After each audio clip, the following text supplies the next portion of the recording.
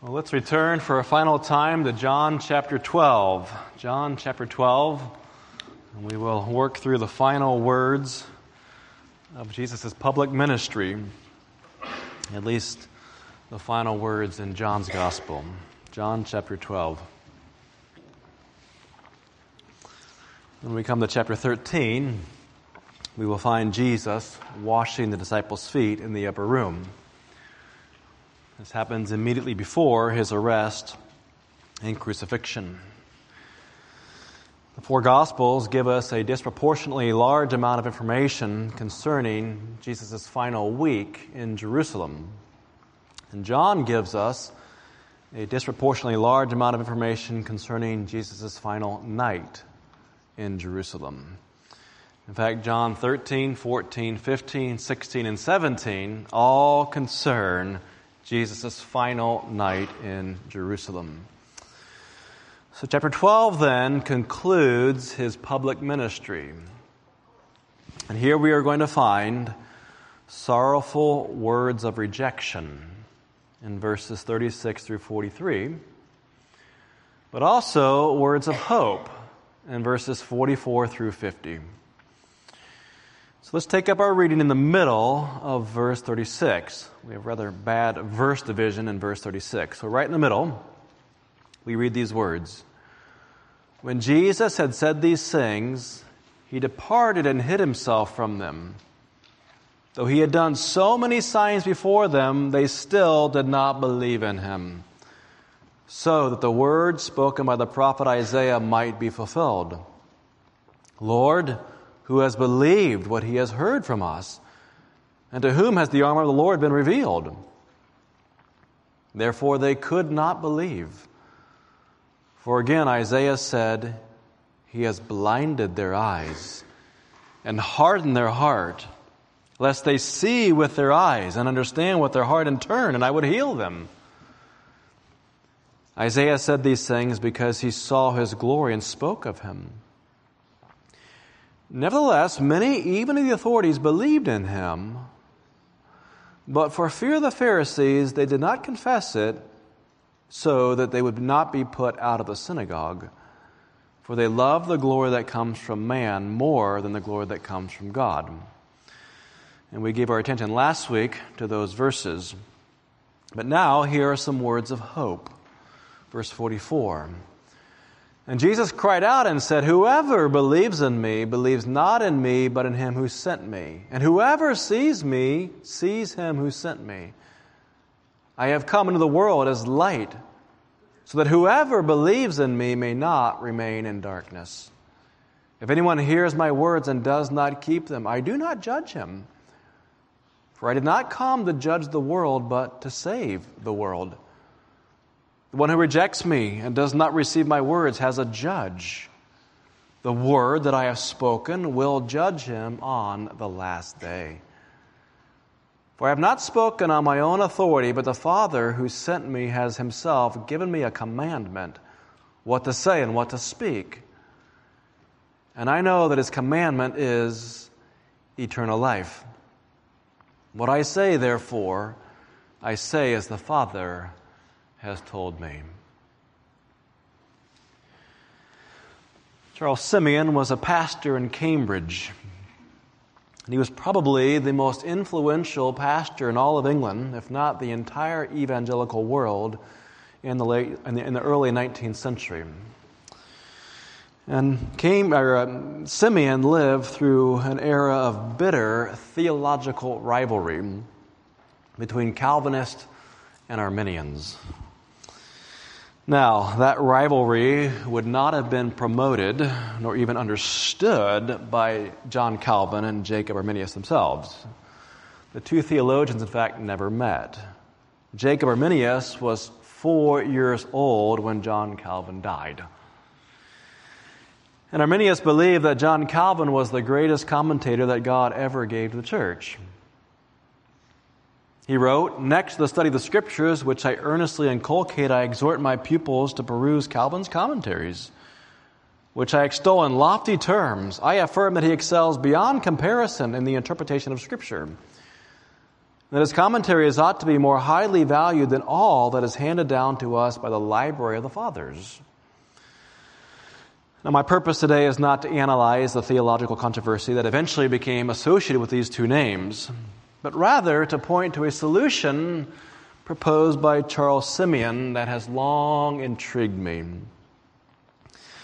Simeon warned his congregation against forsaking Scripture out of loyalty to a system. We dare not approach a passage and ask how a Calvinist or how an Arminian would interpret the passage.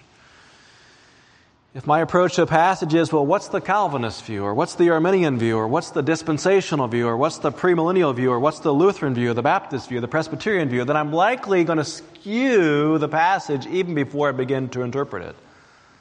The appropriate question is always, what does the text say? To put that another way, what did the original author mean? What did Christ mean when he spoke these words? John Calvin writes, "It is an audacity akin to sacrilege to use the Scriptures at a pleasure and to play with them as with a tennis ball." Yes, they had tennis in the 16th century, which many before have done. Listen to this. It is the first business of an interpreter to let his author say what he does say, instead of attributing to him what he think he ought to say. Now, having said that, let's acknowledge that there are passages that a Calvinist or an Arminian will emphasize. And there are passages that certainly emphasize the sovereignty of God, and passages that speak of the responsibility of man. And then there are others, like the one that we just read, that simultaneously emphasizes both. And what do you do with such passages? Well, I tried to give an example last week as we work through it. But listen to what Simeon wrote. And I dare say that his comments would be appreciated by both John Calvin and Jacob Arminius. Here's what he wrote. "When I come to a text which speaks of election, I delight myself in the doctrine of election. When the apostle exhorts me to repentance and obedience and indicate my freedom of choice and action, I give myself to that side of the question." And then he gives this analogy, and I think I've mentioned this to you one time previously.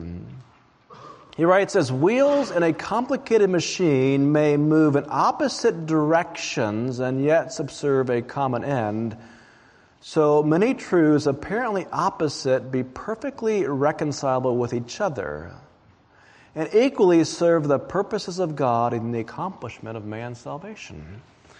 Well, that's a really intriguing illustration of what often happens when reading the Scripture. When you think of the inner workings of a great big clock, if you were to take that clock apart, you would notice all these different gears. And as the teeth of one sprocket move counterclockwise, they intersect with another sprocket that moves the other direction. Right? One's going counterclockwise, and as it moves along, the other one goes clockwise. All right? The whole mechanism works, even though the gears carry you in different directions. And isn't it true that different passages tend to carry us in different directions? And so what you don't want to do is force a clock to turn clockwise when it's going counterclockwise or vice versa. Just let the whole plot line of Scripture work with the precision of a clock. And when a text turns you clearly in the direction of God's sovereignty, election, predestination, then simply embrace it. And when it turns you in the direction of human responsibility or obedience, then just embrace it. So what does our text say concerning people's belief in Jesus? Here we are at the end of his public ministry, and what happened? Did they embrace him? Well, verse 37, which we looked at last week, implies the people were obligated to believe on Jesus, especially after he performed all those signs. That's their responsibility. And John records 7 distinct miracles that Jesus performed. The synoptics, of course, record many, many more. Nevertheless, the final clause of verse 37 offers a note of incredulity. Look at the text. They still did not believe in him. They were at fault. God does not force people to disbelieve. So verse 37 strikes a note of human responsibility. They failed to believe on Jesus. However, verses 38 through 40 take us in an entirely different direction, like another gear on the clock. They read as if people's disbelief was not only predicted in the Old Testament, but also those same predictions necessitated people's rejection of Jesus. Verse 39 says, therefore, they could not believe. And why not? Well, verse 40, he has blinded their eyes and hardened their heart. Well, do you feel like you're turning in two different directions simultaneously? Like those wheels on a clock going in different directions? Like, they're responsible to believe. Well, they couldn't believe. Why? God hardened their heart. And last week, we investigated the Old Testament's extended commentary on the hardening of Pharaoh's heart.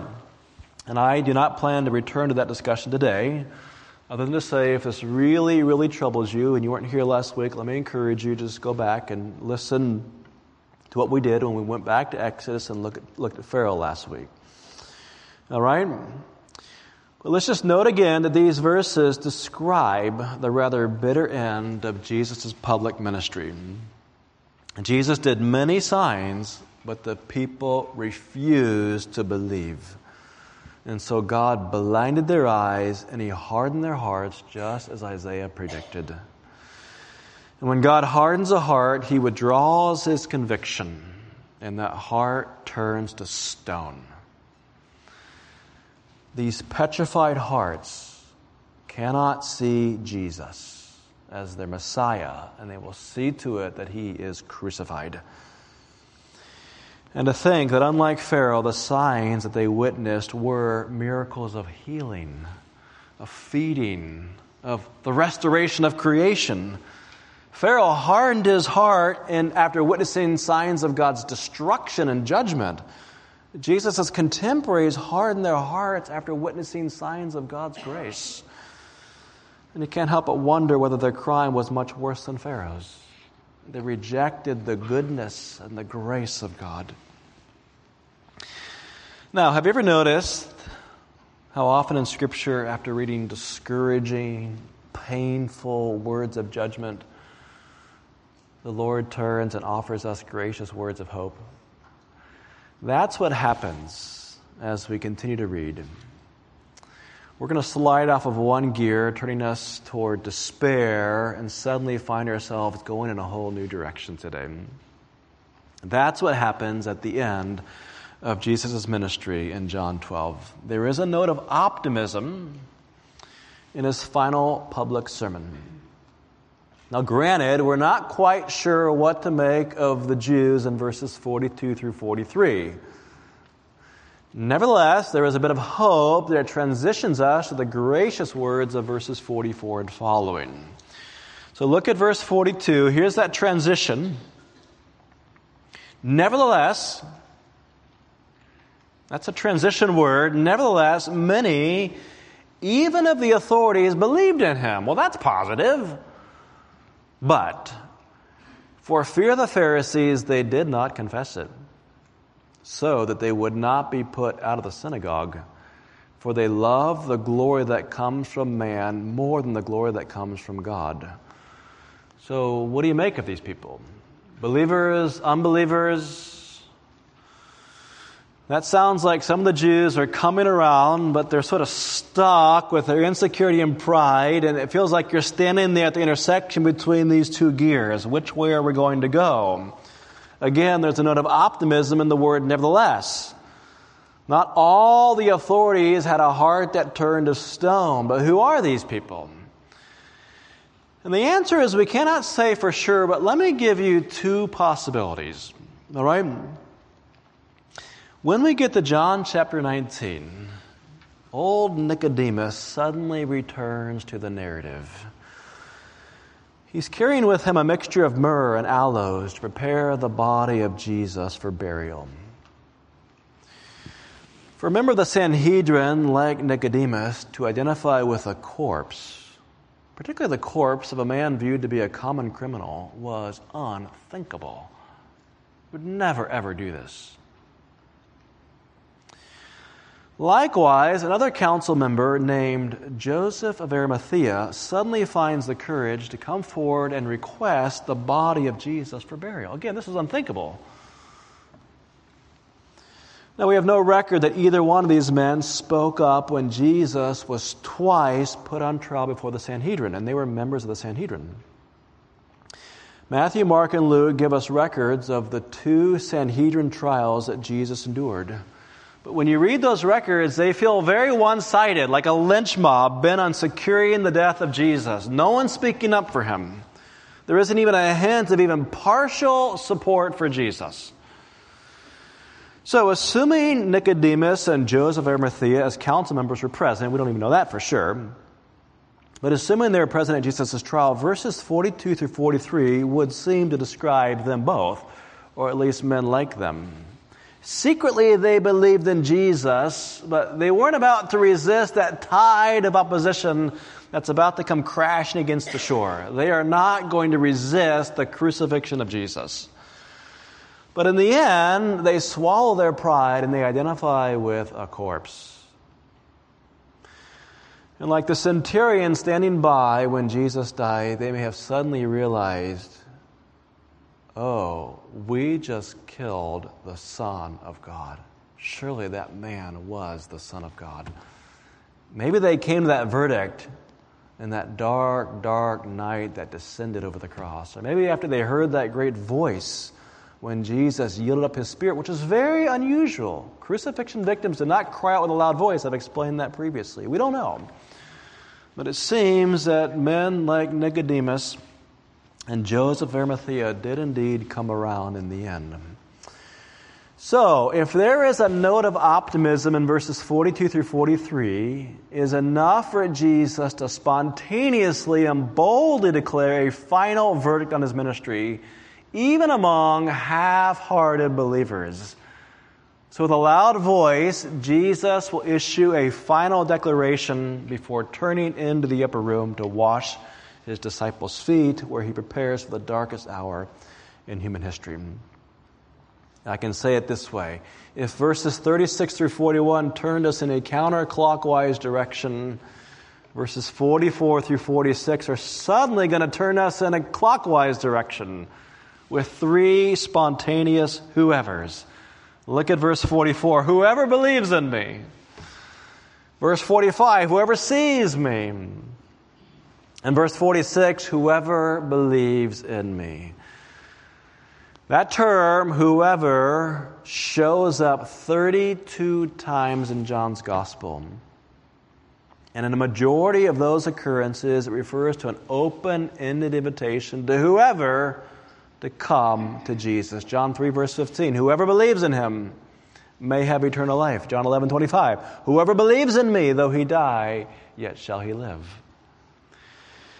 Now, the whoever's of verses 44, 45, and 46 function less as an invitation to whoever than they do an explanation of what happens to whoever, but it's nevertheless the case that Jesus is not limiting at this point who can believe to a specific few people. He's simply acknowledging whoever. Well, whoever.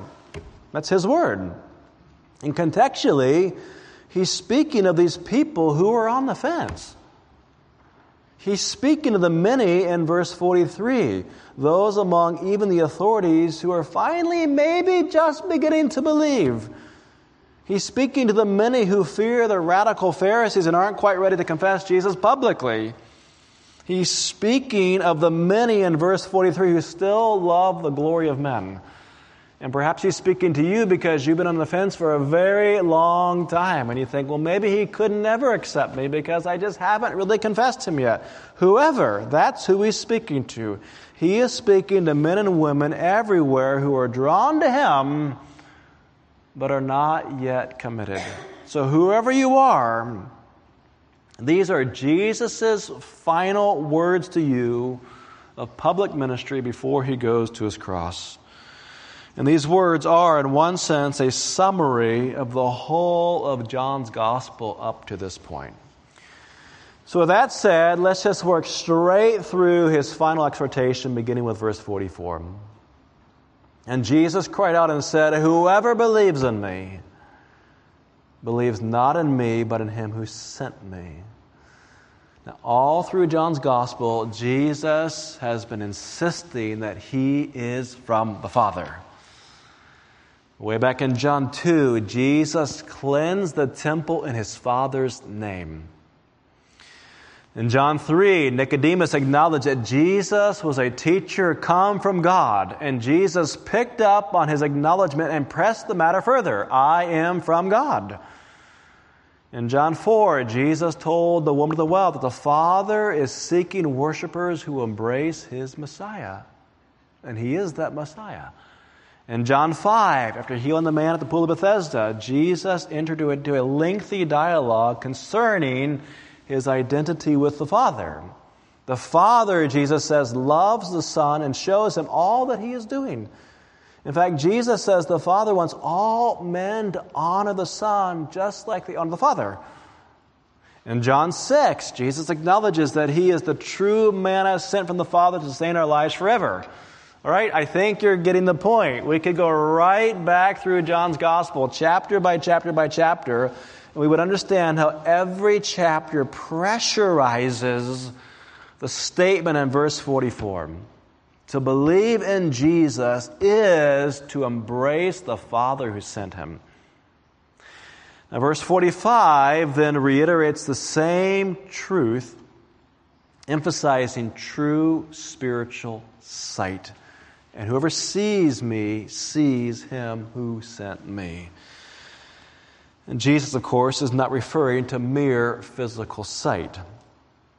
Many saw Jesus, witnessed his miracles, observed his character and interactions with people, and nevertheless rejected him. He's not talking about merely seeing the incarnation. But there were some who saw that there was more to Jesus than first met the eye. They saw that he really truly was from the Father. And we had a very lengthy demonstration of this great truth back in John chapter 9. That was the chapter where Jesus healed a man who was born blind. And the irony of the passage, of course, was enormous. The Pharisees had seen Jesus perform miracles constantly, over and over and over again, but they could not see him for who he was. And just as in verse 42, they agreed to cast out of the synagogue anyone who confessed Jesus. That was chapter 9. If you believe on him, you're going out of the synagogue. On the other hand, you have this man who was born blind. And he had never seen Jesus, and yet came to see that he was from God. So let's just recall that scene for just a moment. If you recall, Jesus spat on the ground. He made this little clay mixture of mud and clay and put it in the man's eyes and told him to go wash. And Jesus did not heal that man immediately, which is highly unusual. In fact, Jesus sent him across town to a pool very far away, the pool of Siloam, much farther than the pool of Bethesda, and down a steep embankment where he washed and came seen. And as the chapter advanced, if you recall, Jesus disappeared. And he let the man figure out who Jesus truly was. All the while, the Pharisees persisted in their disbelief. And the man, if you recall, originally did not even know whether Jesus was a sinner. He's like, I don't even know if he's a sinner or not. Of course, there were prophets who performed miracles who were sinners, but he didn't know if Jesus was a sinner or not. And then he figured out that Jesus must be some sort of prophet. And then finally, through a series of interrogations where the Pharisees are bent on denying the miracle ever happened, the man just keeps on thinking it through, and this is what he said. All right? Verse 30 of chapter 9, and the man answered, why, this is an amazing thing. You do not know where he comes from, and yet he had opened my eyes? We know that God does not listen to sinners, but if anyone is a worshiper of God and does his will, God listens to him. Never since the world began has it been heard that anyone opened the eyes of a man born blind. That's true. All the Old Testament, there's never a record of this miracle. And here's what he concluded. If this man were not from God, he could do nothing. All right? And that's precisely what verse 45 is all about. And whoever sees me, like the blind man, sees him who sent me. If this man were not from God, he could do nothing. The blind man received not only physical sight, but he had the spiritual sight to see Jesus for who he truly was. He was sent from the Father. All that happened before Jesus showed back up on the scene and told him who he really was. The man received spiritual sight. Now, verse 46 is going to develop this truth even further. Jesus says, I have come into the world as light, that whoever believes in me may not remain in darkness. And again, what John is doing here is summarizing a theme that we've seen all the way through his gospel. If you recall from chapter 1, Jesus was introduced as the Logos, the life, and the light. John writes of John the Baptist in John 1 and verse 8, he was not the light, but came to bear witness about the light. He writes of Jesus in John 1:9, the true light, which gives light to everyone, was coming into the world. And again in John 9, the apostle devoted a whole chapter to that single miracle of opening those blind eyes. But that whole chapter was in fact a further illustration of a discourse that Jesus preached back in John 8, I am the light of the world. What does that look like? Well, read chapter 9. I am the light of the world. Light is a universal symbol for understanding, for intelligence, for wisdom, for insight. To live in darkness is to live in ignorance, and Jesus comes like a beacon of light into our dark world. Matthew also described the beginning of Jesus' Galilean ministry in a most memorable way. Following his introduction to Jesus, Matthew begins narrating his public ministry in Matthew chapter 4. But he does so by quoting Isaiah's prophecy as having been fulfilled. Here's what he says, so that what was spoken by the prophet Isaiah might be fulfilled, the land of Zebulun and the land of Naphtali, the way by the sea, beyond the Jordan, Galilee, the Gentiles, the people dwelling in darkness have seen a great light. And for those dwelling in the region of the shadow of death, on them a light has dawned. Jesus just broke into our world like light in the darkness. A dawning light on the horizon. That's how Isaiah, that's how Matthew, that's how John described Jesus' ministry. And the fact is, we probably don't really appreciate the dawn the way people did through most of human history. We get out of bed and we flip the light switch, right? And our room just floods with light. Well, there's a really big difference between the available light at 6 o'clock in the winter and 6 o'clock in the summer. You know that. But we don't really pay much attention because we have a light switch. You just flip the light on. But when you have to wait for the dawn, 365 days a year, the breaking of light across the horizon is a really powerful image. It's the only way to light up our whole world. We need the dawn. People quite literally waited for the dawn. When the sun's embers just faded into the western night sky, it was just dark. Just dark as could be. That's most of human history. And Jesus suddenly just breaks into our dark world like the sun just coming up over the eastern horizon. And in the words of verse 46, whoever believes in me may not remain in darkness. Now, let me say just a word to the many of you, myself included, who grew up in Christianity, who grew up in the light. I've had many students through the years who were raised in Christian homes, Christian schools, and Christian youth groups. They attended Christian summer camps. They grew up in the context of Christian culture. But as they enter their adult years and make the transition from high school to college or college to the workplace, they begin to really have considerable doubts. In fact, this is really, really common. I would say probably 95% of my students at some point have really dealt with this. In 17 years in the classroom, it is easily the number one issue I've run into. I mean, nothing compares to it. And I've mentioned this to you before. But there's a pattern to those encounters. When a person has lived his or her life in the light, so to speak, in Christianity, in the culture, it sometimes can be very, very difficult to appreciate just how dark the darkness is. It's like the old saying about a fish that doesn't appreciate the water until he's pulled up out of it. Or vice versa, we appreciated the oxygenated atmosphere that we live in, and when we're plunged in the water, it's like, get me out of here. I got to go breathe. All right? And so for many, many Christians who grew up in Christianity, gospel light it's like the air that we breathe. It just surrounds us. It's our whole culture. And frankly, I can't tell you when I heard the gospel for the first time. I couldn't say. I don't remember not hearing the gospel. I mean, I heard the gospel from my earliest days. I heard it in the womb, I'm sure. All right? We can almost become unconscious of how our gospel-saturated environment until we're actually deprived of it.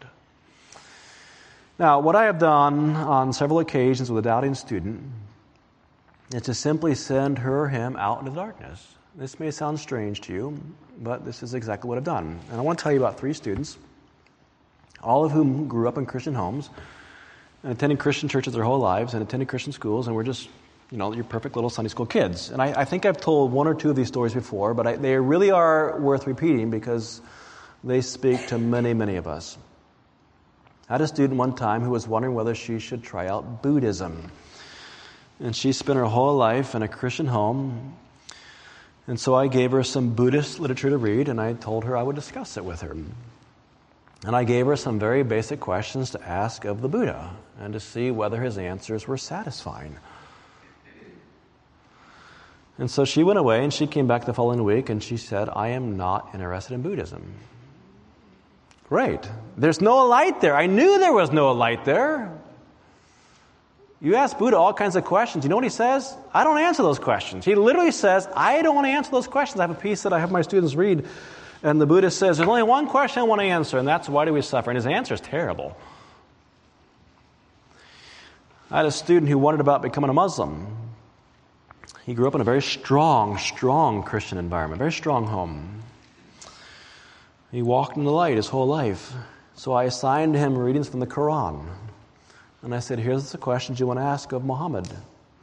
And he quickly gave up the idea of becoming a Muslim. I had a student who took a history of philosophy class. Some of you might remember him because he actually was a member of our church several years ago before he moved away. At the beginning of the class, he asked for some supplemental reading. And by the way, he, again, very, very strong Christian home. And so I mentioned to him a book by an atheist philosopher, and I explained, okay, this guy is not a Christian, but he does explain philosophical concepts really, really well, like with a great deal of precision. And so I'm not endorsing him, but if you want to just find out a little bit more about philosophy, you can read that. When the class was over, he came to see me, and he confessed. He says, when I came into the class, I was determined to find something other than Christianity to believe. That was my goal. I was going to find something other than Christianity because I'm done with Christianity. And he really hoped that an atheist was going to give him some sort of coherent worldview. And he literally told me, I can quote him directly, after 2 weeks he said, I realized there was nowhere else to go. There was nowhere else to go. Right? You just sent him out to the darkness. I knew it was dark over there. I knew you'd come back. And he said, I gave my life to Jesus Christ. In one class, I asked my students to choose any worldview or religion they want. And to see how that particular worldview solves the problem of evil and suffering. Does it do a better job than Christianity? And to the best of my knowledge, no student has ever found another worldview even remotely tempting on this point. Because no one solves the problem of evil like Jesus Christ. Friends, it's Christianity that makes sense of our world. If you are willing to accept the light that Christ shines into our darkness, so you got to stare him in the face and embrace that light. I'm going to go off my manuscript here for just a moment, but last week after the service, Brother Neptune said something that's intrigued me all week long, and I didn't have a chance to follow up with him this morning. But he said sometimes it's like when you're looking at Jesus, it's like looking at the sun, right? And you want to turn away. You don't want to look at that sun. That's what the Pharisees had to do. We have to embrace the sun and all that light. And so you turn from the sun and you go into blindness. You don't want the light of the sun. And that's the way it is with Jesus. You've got to step out and look at Jesus face to face and be blinded by all that light. Let him expose all the sin in your life, all right? But you will find that he really, truly is the light of the world. I'm not sure if that's what Brother Neptune meant, but it was very, very intriguing to me. I should follow up with him afterwards. Anyway, all right. What we need to do most is just keep on listening to Jesus' words. Just let his words just transform even those dark, dark recesses of our minds. Remember the words of John 1 and verse 5. The light shines in the darkness, and the darkness has not overcome it. Now, listen to what else Jesus says about his words in verse 47. If anyone hears my words and does not keep them, I do not judge him. Now, wait a minute. Does that surprise you? Shouldn't it say, I will judge him? If anyone hears my words and does not keep them, I do not judge him, for I did not come to judge the world, but to save the world. Now, again, this verse may confuse us if we're not careful. On the one hand, Jesus wants us to hear his words. Well, why? Because he has come to save the world. That's what he said. So where's the confusion? Well, Jesus says, I did not come to judge the world. But wait a minute. Jesus said back in John 5, verse 22, for the Father judges no one, but has given all judgment to the Son.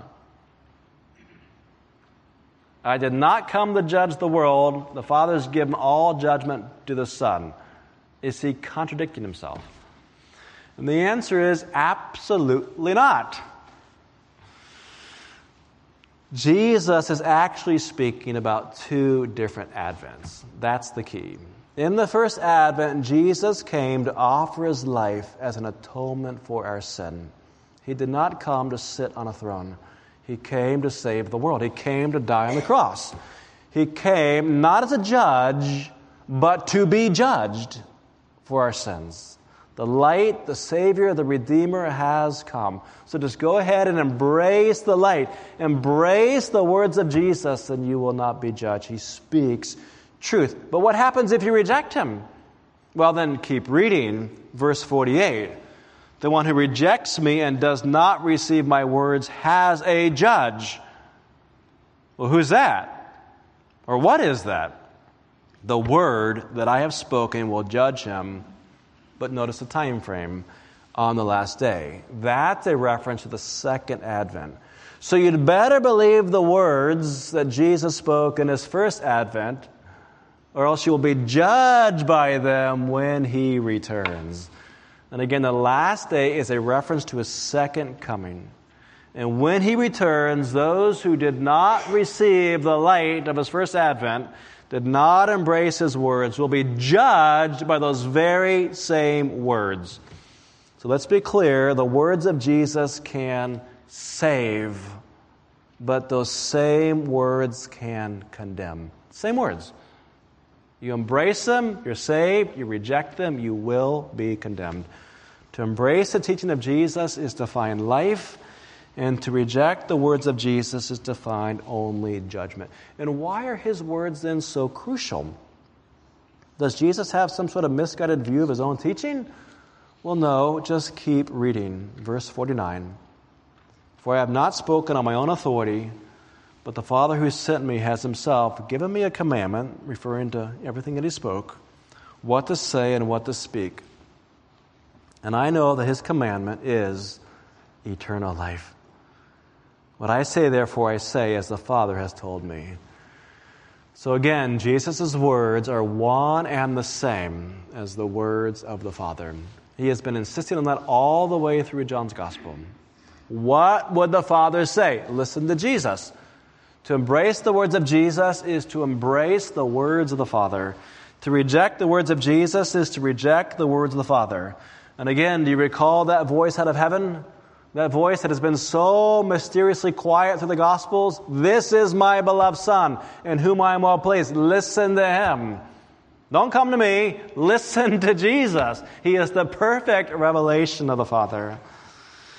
So friends, with these words, we have reached the end of Jesus' public ministry.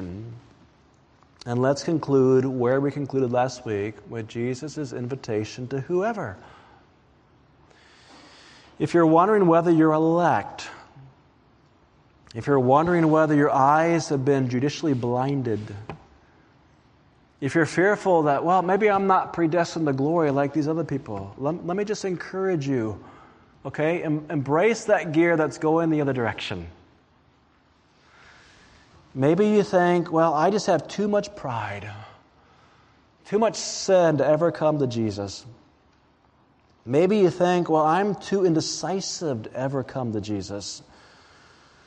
Well, friend, maybe you're like one of those rulers in verse 43 who love the glory that comes from man more than the glory that comes from God. Maybe you refuse to speak a word of defense for Jesus. Think of Nicodemus. Think of Joseph of Arimathea. Maybe you're like one of those half-hearted rulers of the Sanhedrin that just was quiet, and your silence implies your consent for his crucifixion. Maybe you're simply afraid and ashamed to come to Jesus publicly. Well, guess what? The whoever that Jesus is speaking of is you. In the context, Jesus is talking to these half-hearted authorities in verses 42 through 43, even authorities like Nicodemus and Joseph of Arimathea, who apparently gave no resistance at all to his cross. And he cried out with a loud voice, "Whoever believes in me, whoever sees me, whoever believes in me." So friend, if that's you, just go ahead and believe. What is Jesus' answer to you? Here it is. Whoever you are, believe. Come into the light. And when you embrace the light, you will see that Jesus has come from the Father. The words that Jesus of Nazareth spoke are the words of the Father. Nothing less and nothing more than the very words of God. And his words to you, in the words of 50, are, here's his words, eternal life. So we pray together. Father, as we have come to the end of Jesus' public ministry,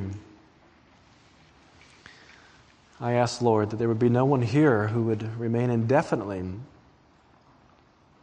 on the fence about Jesus. We pray that your Spirit would convict him or her and nudge them along in your own good time and draw them to the Lord Jesus Christ. We pray it for Christ's sake. Amen.